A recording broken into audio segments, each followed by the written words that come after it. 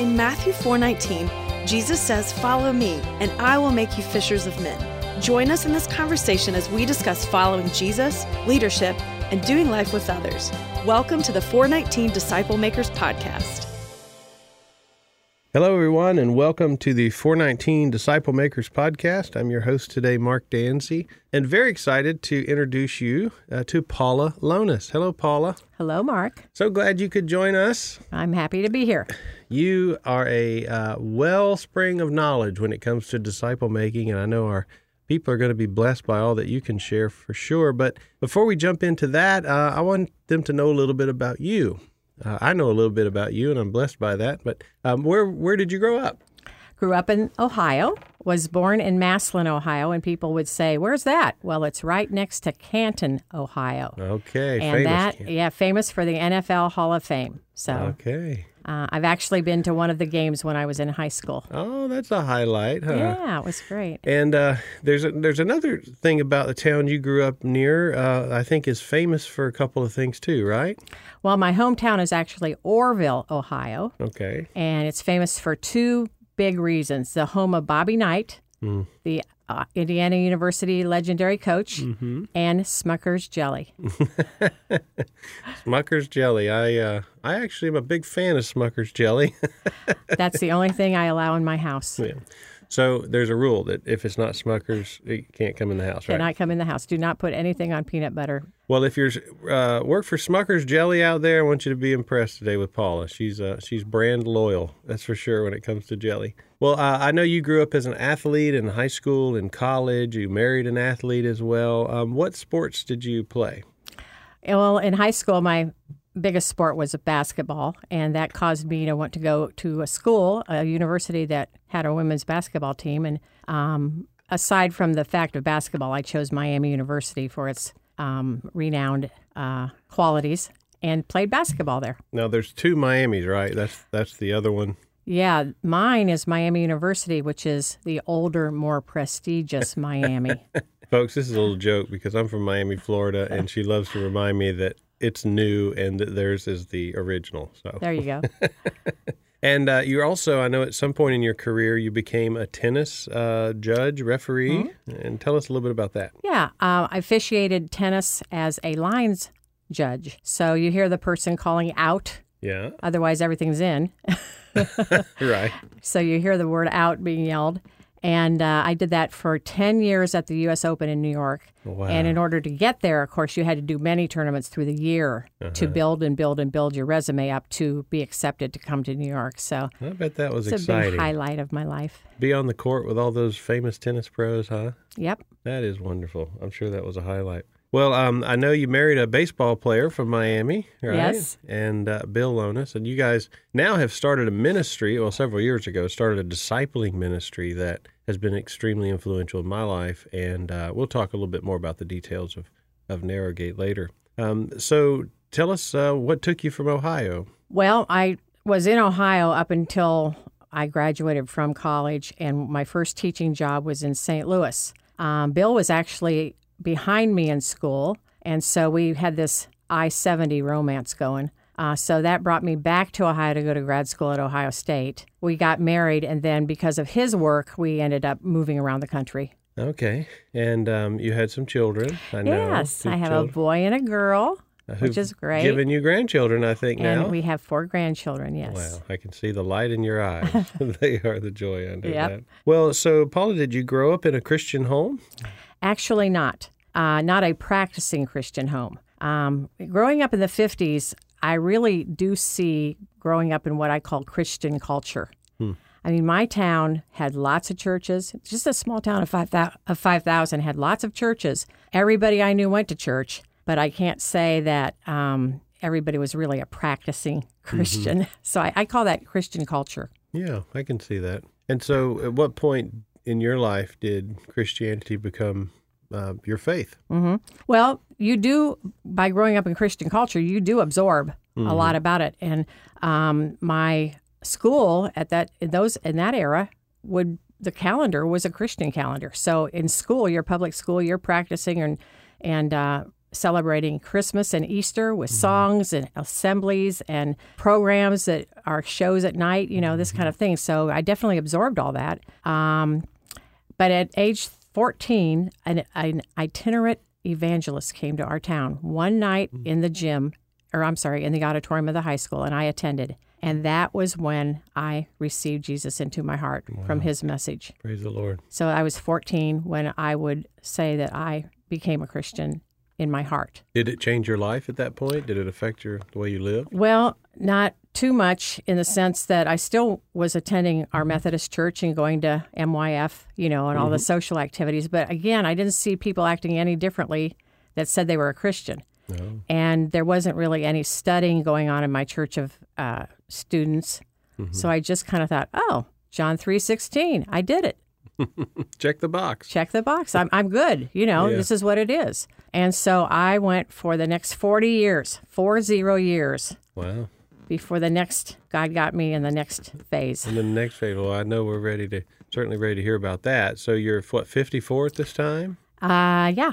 Yeah, 54. 52, 54, yeah. And tell us about that. What happened? Well, in going through life, I'm constantly saying I'm a Christian, and I feel like I am, John 3:16, but I'm still trying to figure life out. Like, what is this about? And why does sometimes it works for me and other times it doesn't work for me? And I got into this, what is true? Because there was a lot of relativism during my period, too, during my era. And everything can't be true. It's impossible. So I got into the law of opposites. Oh. Which, logically made sense to me. Right. So I thought, well, here is God who says he has the truth, which I can accept that. I'm a Christian, but I've never investigated it. So in 1998, a person who had been with me, Alona Grayling, for about 4 years at that time, took me to a study of John, the book of John, at BSF. And it didn't take me long until chapter 3, God opened my eyes up big time with Nicodemus when Jesus said, you must be born again. Wow. And the words of my Bible say you must be born again. And through my life, I always thought, who are these born again Christians? Who do they think they are? I always thought they were arrogant. Yeah. And in moving to the South, which was our last move, I'm meeting a lot of people that would classify as born-again Christians. So I'm in this process, started in 98 and went all the way to 2002 with Alona, who was my discipler. No. So how did you meet Alona? Was it one of those things where you were at a church and you were looking for that, or she just approach you, or what? Yes, my daughter Holly was in high school here in Atlanta. Our son had already graduated from high school and was out of state. And Holly had many friends from Perimeter Church. Okay. And so Perimeter had this program for seekers. Now, I never considered myself a seeker. Yeah, you're a Christian. But it had the thing that you could ask a lot of questions. Get your questions answered. So in this 40-year period of, I call it wandering, not in the desert, but in a way, because I was doing a lot of wondering, WONDERING. Okay. I wanted answers. I wanted to know what was true. And so I went to this program, and Randy Pope was the lead teacher. Great teacher. 4 Tuesday nights in a row. He repeated it, and I showed up again for another 4 Tuesday nights in a row. To the same program. Because I wanted to hear what these people's questions were, and I was absorbing all this. At the end of the second session, the last night, I waited till everybody was away from the auditorium, and I went up to Randy, and I kind of shared with him my story of wanting to know the truth. And there was Alona just waiting for someone, a woman, to come up and talk to Randy. God puts this all together. Yeah. And so she takes me under her wing. We go have coffee. We read books of the Bible together. And like I say, after 4 years, we go to the study of John. And that's She spent 4 years with you. 4.5 total. Investing in you. Mm-hmm. My goodness. And she... That's a foreign concept, Paula, to a lot of people. The traditional thought is, well, you go to church and maybe you go to a Sunday school class or you go on a mission trip or something, and then somehow you just become a strong believer. But that's not the way it worked for you. No. I definitely had a lot of questions. Alona was very helpful because she was very experienced. But if I had which I did have some deep theological questions, she had me go to Dr. John Musselman. And John gave me one of the best, I feel like, one of the best accolades I've ever had. He said, Paula, you've asked me some questions I've never had anybody ask me. You were really questioning, Oh, yeah. weren't you? I wanted to know the truth, Mark. I wanted to Yeah. know if I was going to say that this was what I believe. To me, it had to be the truth and nothing wishy-washy. And of course, reading the Bible and seeing God's Word, He just kept working on me, working on me. So in John, I'll take you back to the study of John again. John chapter 3, when I read, "You must be born again," I immediately, after all this years of working with Alona, saw what that was, and I could understand it. And then chapter 4 was the one that did it for me, because that's where he met the Samaritan woman at the well. Because I had a lot of women's issues growing up in the 60s and the 70s when we said that I went to Miami University to play basketball. They had no scholarships in the 60s. Really? So I just played basketball for Miami University. How about that? So missed out on anything that we would take as normal today for the rights of women.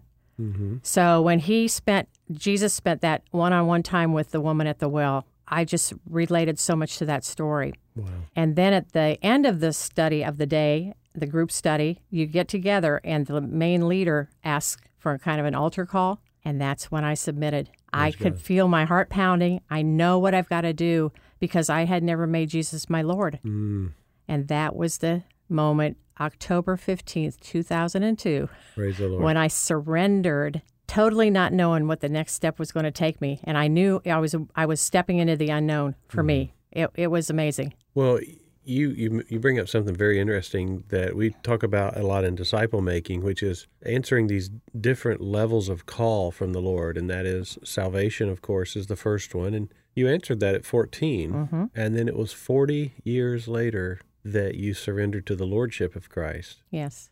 40 years. That's It's a long time. that's a significant number. Yeah. Isn't it? But I think it's kind of cool because it's like 40 years in the desert. Exactly. But I'm just thinking of the patience of God. Oh, I absolutely, when I read the fruit of the Spirit and I see patience, I know it. God was very patient He's with me, patient for with sure. you. And very provincial grace. I mean, provident grace was Yeah. through my whole life. It was amazing. Looking back, you You know. can see it looking back, can't you? You can't see it when you're in it. Wow. So so this concept of born again just stirred your heart. Yes, I saw it. It's like my eyes were open reading that. And I'd not ever seen it before. I'd only heard people talk about being born again. Yeah. So I never saw it in Scripture. Because of the study of John, there it was. So you're reading the Bible now for yourself, really. Yeah, I like that verse.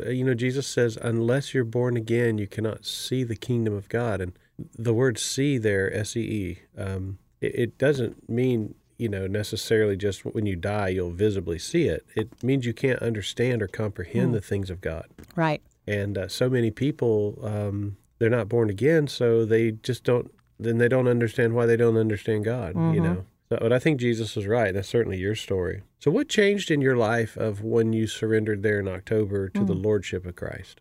Well, quite interestingly, Bill was on a parallel path. We were on a parallel path, and all this happened for both of us within a month of each other. Oh, wow. So we became members of Mount Pisgah, and we immediately went on a mission trip to Costa Rica. Okay. And Michael Jordan was our first team leader, which is amazing. Not the basketball player, No. but the missions leader. Although, I'm sure Michael Jordan's a great guy too, but the basketball player. Yeah, so you immediately, now in your newfound faith, so to speak, you go on a mission trip. Did that scratch the itch for you? Was that the key? Well, not exactly. I mean, we did go down and had a wonderful experience, and we helped the community down there begin the foundation of their church, which I haven't been back to see it, but it stands today. So Bill actually dug a ditch, and I ministered to the women and, had program for them, and they were the ones that would feed us every day. You know how the women of the church. And VBS went on and all these things. It was a great experience.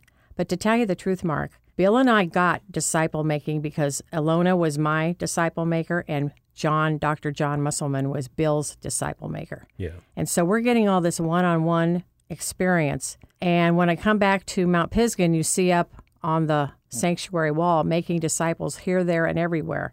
And that was very strong at that time, emphasizing that. And honestly, sat on the plane coming home, Mark, and I said to Bill, we didn't make any disciples. We didn't put anybody on a track of doing disciple making. Just engaged with them as we went down and served them, which is a great, loving thing to do. But considering our church said making disciples here, there, and everywhere, and actually talked about that if you go on a mission trip. I mean, I had to say to Bill, I can literally remember, I said, we didn't make any disciples. So this became something that we were constantly talking about. And then Bill started a little covert group of men at Mount Pisgah under the leadership of one of the perimeter church leaders on disciple making. And so the women were about 3 years behind Bill because I kept saying, I want to do what you're doing. I want to do what you're doing. And so they were busy getting their program going for 3 years. And I shouldn't say program because that's not how you should think of it. But they did adopt Perimeter's journey material. The curriculum. And so 3 years after that, approximately, we came and had a meeting of women in the church. And, you know, how women will show up for this new thing to lead. And 3 women raised their hands that they would lead. And I did not. I just wanted to be a participant. So I got involved in Sandra Shainer's group. And we did the Journey program from Perimeter for 3 years. So that was my first taste of an actual curriculum. That was in kind of the mid-2000, maybe 2005, 6, 7, 8, something like that. So having done that, then I started my own first group. Yay. And it was the children's ministry staff. Of which the remaining is Rita Felice. So here you are as a layperson at your church. Who then disciples the children's ministry staff. And so we did that for about 2 years. And then they had a couple people changes. So it's kind of hard to pick something up in the third year when somebody hasn't experienced the first 2 years. So we just kind of disbanded that. And then I got another group after that. And Rita was my leader. The children's ministry director. Yes, and that went for 3.5 years. How about that? And all people in that group but one are discipling. So that's multiplication. So let me think through this for a second. So Ilona invests in you. You understand the principles of disciple making from her, and then you turn around and start investing in others. That's truly passing the baton, isn't it? And now there's dozens and dozens of women out there that you've discipled who are doing it themselves, right? I think if you added up all the groups and the people in them. And so what have you personally learned, Paula, about this concept of not just being a Christian and going to church, but being a disciple maker? What is some of the lessons you've taken from that? Oh, wow. Well, I'd have to first take us to the Great Commission. I mean, this is so profound. And I'm always amazed. We talk about it and teach on it many times during the 3.5 years. Sometimes you got to remind people something that Jesus said, his last words. And as we know, when someone says their last words, it is profound. We know that from life.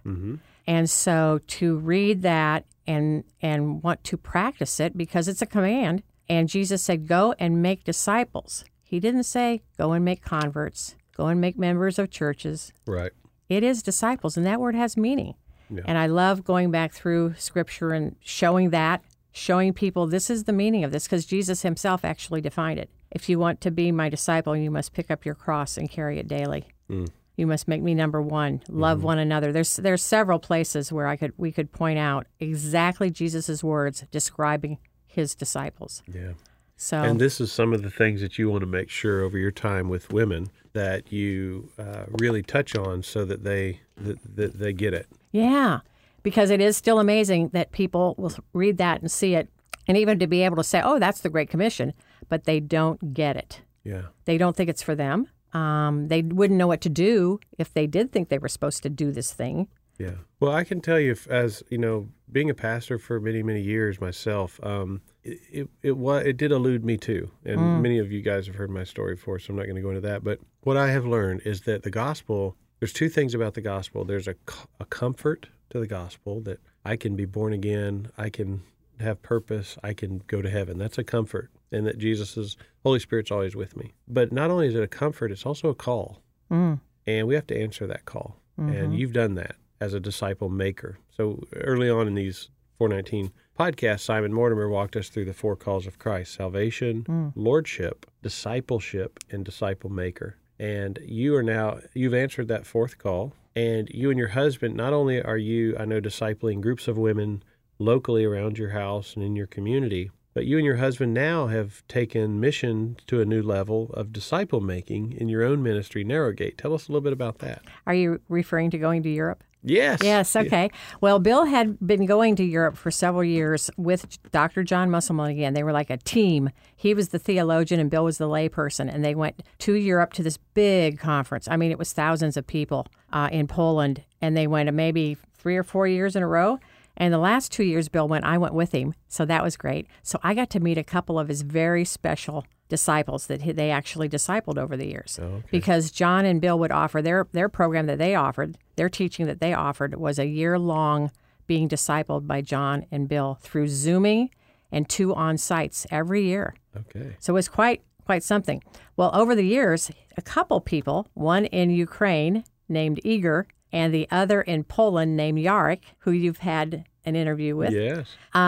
They just took a special, there was just a special bond to Bill. They wanted more of Bill. So my last 2 years, I got to meet the two of them, and they said, you need to come to Kiev. You need to come to Poznań. And so Bill and I looked at each other and we said, yeah, let's, do it. So I got to go. And of course, now I've been doing things here in the States with groups, and I got to transfer that to Europe. Wow. So I guess there's women that I could point to over in Europe, too.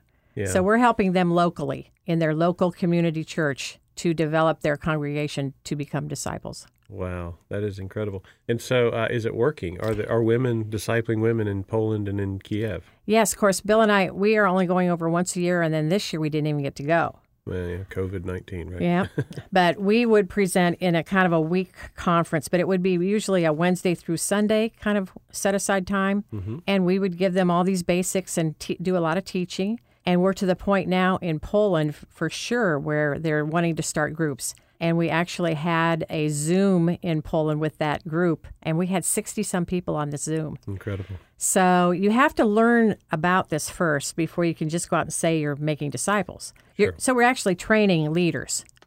And same in Kiev. And it takes time, doesn't it? It takes time. Yeah, it's not the 6-week Bible study or even the 1-year commitment, really. It takes, Ilona, 4 years in your life, right? 4.5 years plus, reading the Bible, answering my questions, having my questions answered, seeing Bill in operation doing this, because remember the men started first and then the women were about 3 years later. And then at least having that background starting into the Journey curriculum and doing that for 3 years. Now, you're using different curriculum now. What have you found that really works for you the word curriculum comes from the Latin curricula, which means a track. So we're just basically putting people on a track. What have you found as a curriculum that you really think does a good job in discipling? I really like Greg Ogden's materials, Discipleship Essentials, Okay. I would point to and have used it twice. Okay. And I know other groups have used and do use Greg What Ogden. is it about Discipleship Essentials that you think really works for you as a leader? I think it's point on, it's right on what definitely every page of that Discipleship Essential is needed by someone to become a disciple maker. It isn't the only thing, but the way he's just got it set up, a couple pages of study and workbook kind of activities, a white page, which is a white paper, which is really nice. So you get another kind of perspective with somebody's opinion on that topic. I like also that during the time that you are doing Discipleship Essentials, you're about, 6 weeks into it, and the next page says, renewing your covenant. So sometimes, Greg Ogden also likes the use of a covenant for these groups, which we do here too. Help our listeners understand what you mean by covenant.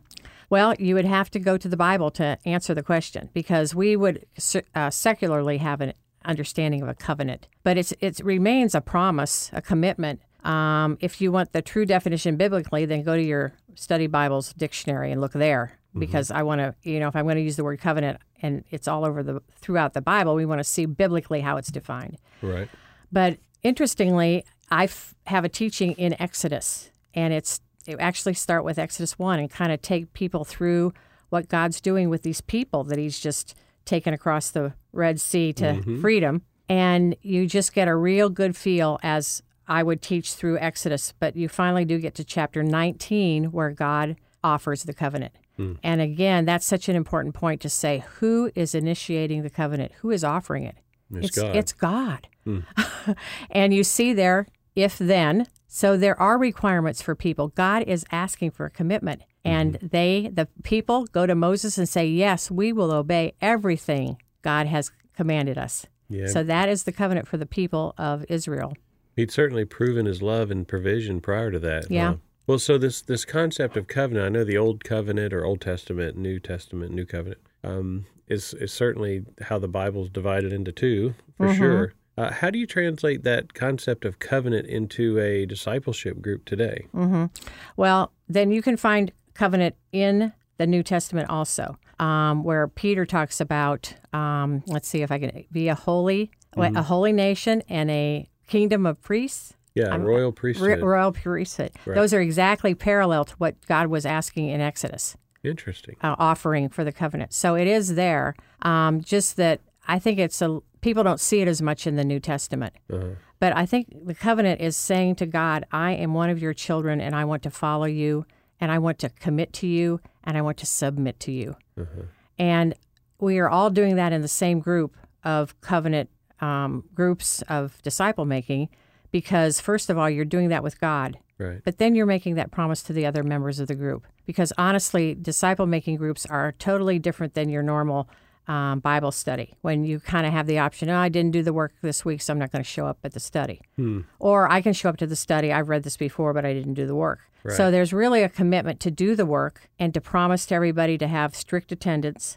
And so it just really helps to get everybody committed and on the same page. Sure. And actually, the covenant, I just remind everybody, is to God, but then we make it to each other too. Well, it sounds like it's accountability. You're setting expectations. We're all playing from the same sheet of music, I think, is what is another way I like to think about that. So, do people resist this concept of covenant? So, yeah, they do. I think that we're Americans.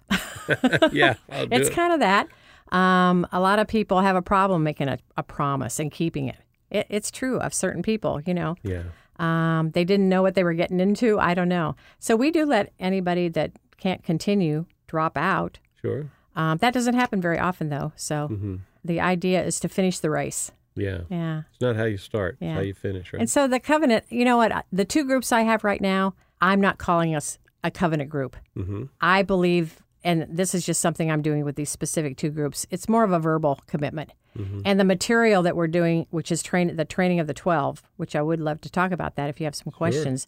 But the curriculum I'm using with these two groups currently is training of the 12. The material is so rich that people don't want to miss. Yeah. So it is quite exciting that way. You don't have to beg them or cajole them, right? Oh, no. Well, I know that from the time of the Apostle Paul until the late 1800s, it's really difficult to find a work or a volume written on disciple making. But then A.B. Bruce comes along, a Scottish pastor in the 1870s, and writes this book called The Training of the 12. Yes. And is that the book that you use? Actually not. It's written very hard to read because it's like Scottish rhythms and it'd be like trying to read Old English. And so Dr. John Musselman actually took this upon himself because he could see this great need. He thinks the book is, to him, one of the best ever. Maybe number one for him, I don't know. But he took it upon himself to then not change anything that A.B. Bruce said, but make it in modern English. And he actually added a little workbook flavor to it. So as you're going through the pages of a chapter, you actually feel like you're in a workbook and you're literally feeling like you're being discipled by Jesus himself. Wow, because it's basically a deep dive into how Jesus discipled the 12, right? Exactly, the lessons. What is it from that you really think is so valuable for disciples to see and to know? Well, again, I think as you see it, these are some Bible passages you've read before. Let's take the feeding of the 5,000. We all know that as Christians. Even little children know that. And the concentration is so much on the feeding of the 5,000, the miracle. And yet, if you were taking A.B. Bruce's study, you would see that would be the first chapter of a lesson that goes on for the next 4 events. one the sifting, and then, see, you've asked me this question off the top of my head, but there's 4 units that go together. And actually, what God was doing, what Jesus was doing, was setting the disciples up for the lessons. So he was progressing. Oh, the walking on the water was the second one. After the feeding of 5,000, you have the walking on the water. Then you have the sifting, and I forget what the 4th one was. But you see, oh my goodness, Jesus was doing this to train the 12. It wasn't just a wonderful story about a miracle feeding 5,000 with the little boy's lunch. Yeah. That's what we don't see. Yeah. Most of us end the story with that, though. Uh-huh. Yeah, and there's a connection for the next 4 events that are connecting all of those specifically to train the 12. Interesting. Yeah, I know Robert Coleman speaks to that concept of that most everything he did was with those 12 in mind, because it would be them that he would leave in charge to change the world, and they did it. Yep. They did it. They kept their covenant. Yes, you're right. Yeah. Well, fascinating. Well, so Paula, what would you say to, let's say there's a woman out there like you were who raising kids and just trying to do life, and yet has these questions or has this deep sense that maybe there's something more I could be engaged in Christ. How would you encourage them today? Oh, well, if I personally was involved with them in my community, I would certainly want to maybe start taking them out to some coffees and just seeing where they're at and seeing what they want to commit to. I have, I think my story is interesting, Mark, in that I was so proactive. I really, was on a search for the truth. Right. So I was going for it, and I would love to meet some women in that state, in the same boat. But because many times you feel like you're trying to convince somebody, yeah, you should do this. Yeah. So it's kind of hard for me to relate to somebody that's wishy-washy. Because you were you were in search of. I was definitely seeking. So I believe, like at Mount Pisgah, though, anybody that would be in that situation certainly has someone they can come to. Sure. What about is to contact you? I guess they could go to the Narrowgate website. Yeah. If they wanted to. We have a website. Yep. Narrowgate EFL. EFL stands for equippingforlife.com. Narrowgate Equipping for Life EFL. I'm sorry, I'm confusing everybody. NarrowgateEFL.com. There you go. So if they go to the website, they can get your contact information if they have questions or anything like that. Well, I think that would be so valuable. Paula, how would you, so let's say that there is a woman like you who has found the truth, she's living for Jesus, and feels like she's surrendered to the Lordship of Christ, but is feeling called to lead other women. How would you encourage her? Well, I definitely want to hook up with her. Yeah. Because it's interesting, even though I have groups, and today I currently have 2 separate groups, I do believe Bill and my calling is more training leaders. Okay. So this sounds like somebody who should be in leadership training. And get her, first of all, as a participant of a disciple-making group, as a participant, a disciple, and yet training and having her have that different lens she's looking through. Okay, here's what I'm getting out of this as a disciple, but I also see that this is how you disciple make. Right. Yeah, how you take that to the next level, right. Because a lot of people would come, and that's why training of the 12 is so great. You literally see Jesus training for when he leaves and taking this to the world. And so, again, the Great Commission, and he did it in less than 3 years. Yeah, that's amazing, isn't it? But 12-24, right? Yeah. Yeah, he was with them a lot. 24-12. Yeah. He was with them a lot, no doubt about that. Well, you are very inspiring. I know I can say personally that I know women you've discipled and have invested in, and you are literally just a participant passing the baton of the gospel on. And so whether it be here in the United States or in Poland or in Ukraine, there are women that are blessed by you greatly. So thank you for your commitment to the gospel and all that you do. Well, thank you, Mark. It's a joy to have you. Hey, if you're listening out there today and anything that has inspired you to maybe take another step in your spiritual maturity or your growth or even your leadership, reach out to us here at 419disciplemakers.org. There's also a lot of resources online available for you. Go visit Paula, ask her some questions at narrowgateefl.com. We want to make sure that you are resourced to live out the Great Commission as a lifestyle. So thank you for joining us today. Hey, tell somebody else about this podcast and tune them in and so that they can be blessed as well. Have a wonderful, wonderful day. For more information, check out our website, 419disciplemakers.org.